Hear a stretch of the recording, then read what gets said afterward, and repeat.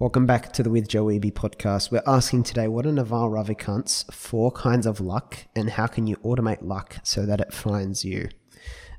Luke, fascinating point, again, from his How to Get Rich series. So there are 4 types, right? The first is blind luck, which is pretty self-explanatory, I'm assuming. The second is persistence, which stirs things up. For example, the guy that just asks every girl he sees out without any great tactic behind it, one is bound to say yes, I guess. Or maybe cold calling. Cold calling people who are not interested in what you're offering. Complete just persistence. Number 3, you're moving up a bit of a hierarchy here, is good at spotting luck. E.g., for example, watching a certain field, like as an investor, like someone who's gone deep into crypto or someone who specializes in looking at certain types of stocks. That's, again, more intentional form of luck. And then, the 4th and ultimate level, this kind of luck is where you build a unique character, brand, and mindset where luck finds you. And I think idea number 4 is so underrated. As with the case we're unpacking Nassim Taleb, these higher order concepts, they're unfortunately exclusive because it's more difficult for people to understand them. They're not as intuitive, but they're so much more valuable than the things people normally focus on, try and improve at. But if you're conscious about this, and I think this is the point Naval's making, you can go very, very far, do a whole lot. So he has examples around that of, I think he mentions Joe Rogan, Oprah. They're people whose specific name is valuable. Like Kim Kardashian, she puts her name on something and it's worth X amount just because she's attached. David Beckham, right? These people have that's an example of individuals who have kind of created that. I don't know if it makes sense at this point, so I want to talk about the 4th kind. I'll give another couple of examples I thought of. Very relatable one is, I would say, Byron Dempsey, host of Driven Young. So because he started his podcast, we had a mutual friend, Andrew Reese, and I've mentioned this story before. And I told Andrew I was working on starting on 18 and Lost, the book. And, do you know anyone who'd be interested? I'm looking for some authors to do it. And obviously, because Byron already started his work in education, Andrew's like, oh, Byron and Joe would probably, connect there. And so he introduced me to Byron. Byron became part of the book, right? And then also I went to Byron for another idea we talked about later, where it was, an idea for an alternative education thing, which he's now running, the Driven Young program. So it's just a very simple example of crafting a certain image, right? In Byron's example, alternative education, then there's a certain level of things that can find you. Whereas a lot of other people would have been excluded from that opportunity, even though I know them, because they're not really crafting it, and probably they're just not interested in it, of course, but not crafting a narrative that others can see that attracts that sort of opportunity towards them. For example, a much simpler example, when Scott was at uni, he got approached by his uni to run a subject. All right? Now, if you look at that story, is that just lucky? But if you start going to the specifics, you probably see what Naval's talking about here about this higher form of luck, where Scott wasn't just like any other student in that cohort. He was, working on the nonprofit with myself and Nick, which, people at the university were aware of. He'd also already expressed concerns about some of the experiences fellow students were having, number 2. So that, level of, intentionality got the university stuff you should probably come to some of our meetings then, and maybe you'd become a tutor, right? If you're interested in working on this and being in some of these conversations. So that's what gets him a seat at the table, to be in the inner ring of consideration. Not knowing what's coming, of course, those things kind of combine well for him to get that opportunity.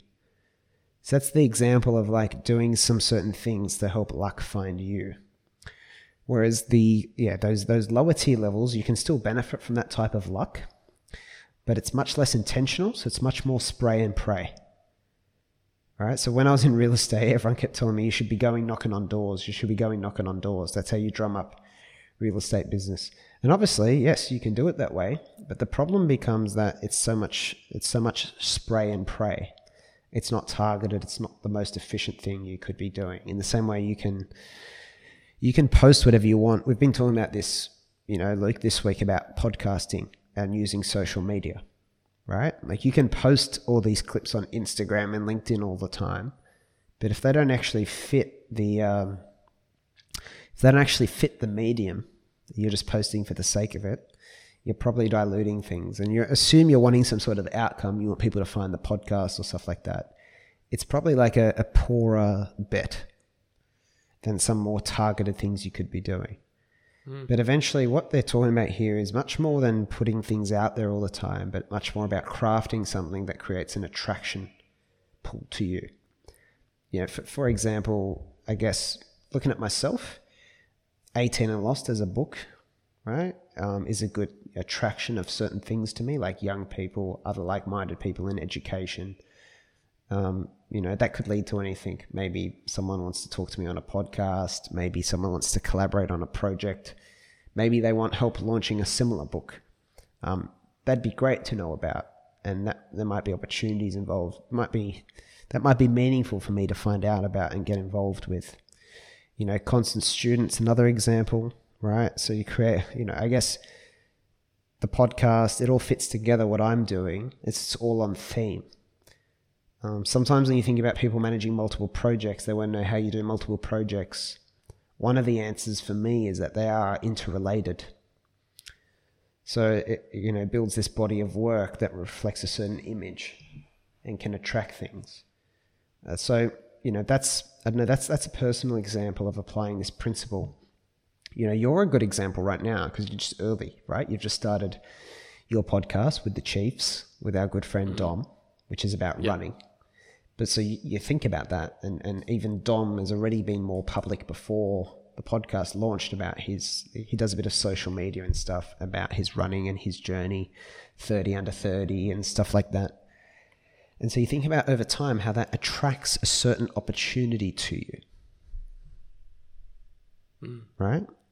To the extent that you craft it. So it's very interesting for young people. The advantage of doing things like the two simplest examples are writing online and sharing it in somewhere that makes sense for your writing to be shared. It might be LinkedIn. It might be, I don't know, in pockets like Reddit or something like that. Or podcasts, right? Podcasts are pretty advantageous even if you don't get the million listeners. There are a lot of connections you can build, a lot of ways you can signal to the universe that you're interested in certain things and people can seek you out. Like, I approach a lot of podcasts when I'm launching the book, and a lot of others do too. So it's a way to kind of attract certain things to you in your industry. I don't know. That probably didn't cross your mind when you started the podcast, but do you think of any other examples? And does this point make sense? I think a specific example actually is obviously Dom and I were very passionate about running, and we never really considered doing a podcast until it was prompted. But doing the podcast is very related to our other goal of being a faster runner. So yeah. Even the first two episodes when we had Nico on the show and when we've just had Paddy on the show, we learnt heaps more about running just by interviewing them. And it ties in perfectly. And then there's obviously all the other benefits. So I think that ties back into what you were saying with the doing things that are more targeted and more related to each other. Yeah, exactly. And I mean, over time, some of the things that happen is you reaching out to all these different people. If you keep doing guests, you do 50 episodes and 40 of them have guests. You've now got touch points with these 40 different people that you might not otherwise have. And then there's like, well, what sort of knowledge have you developed by talking to those 40 people as well? Like, you're improving yourself as a runner, but you're also developing that. So, the next thing I think about, all right, you've interviewed these 40 people or maybe 100 people.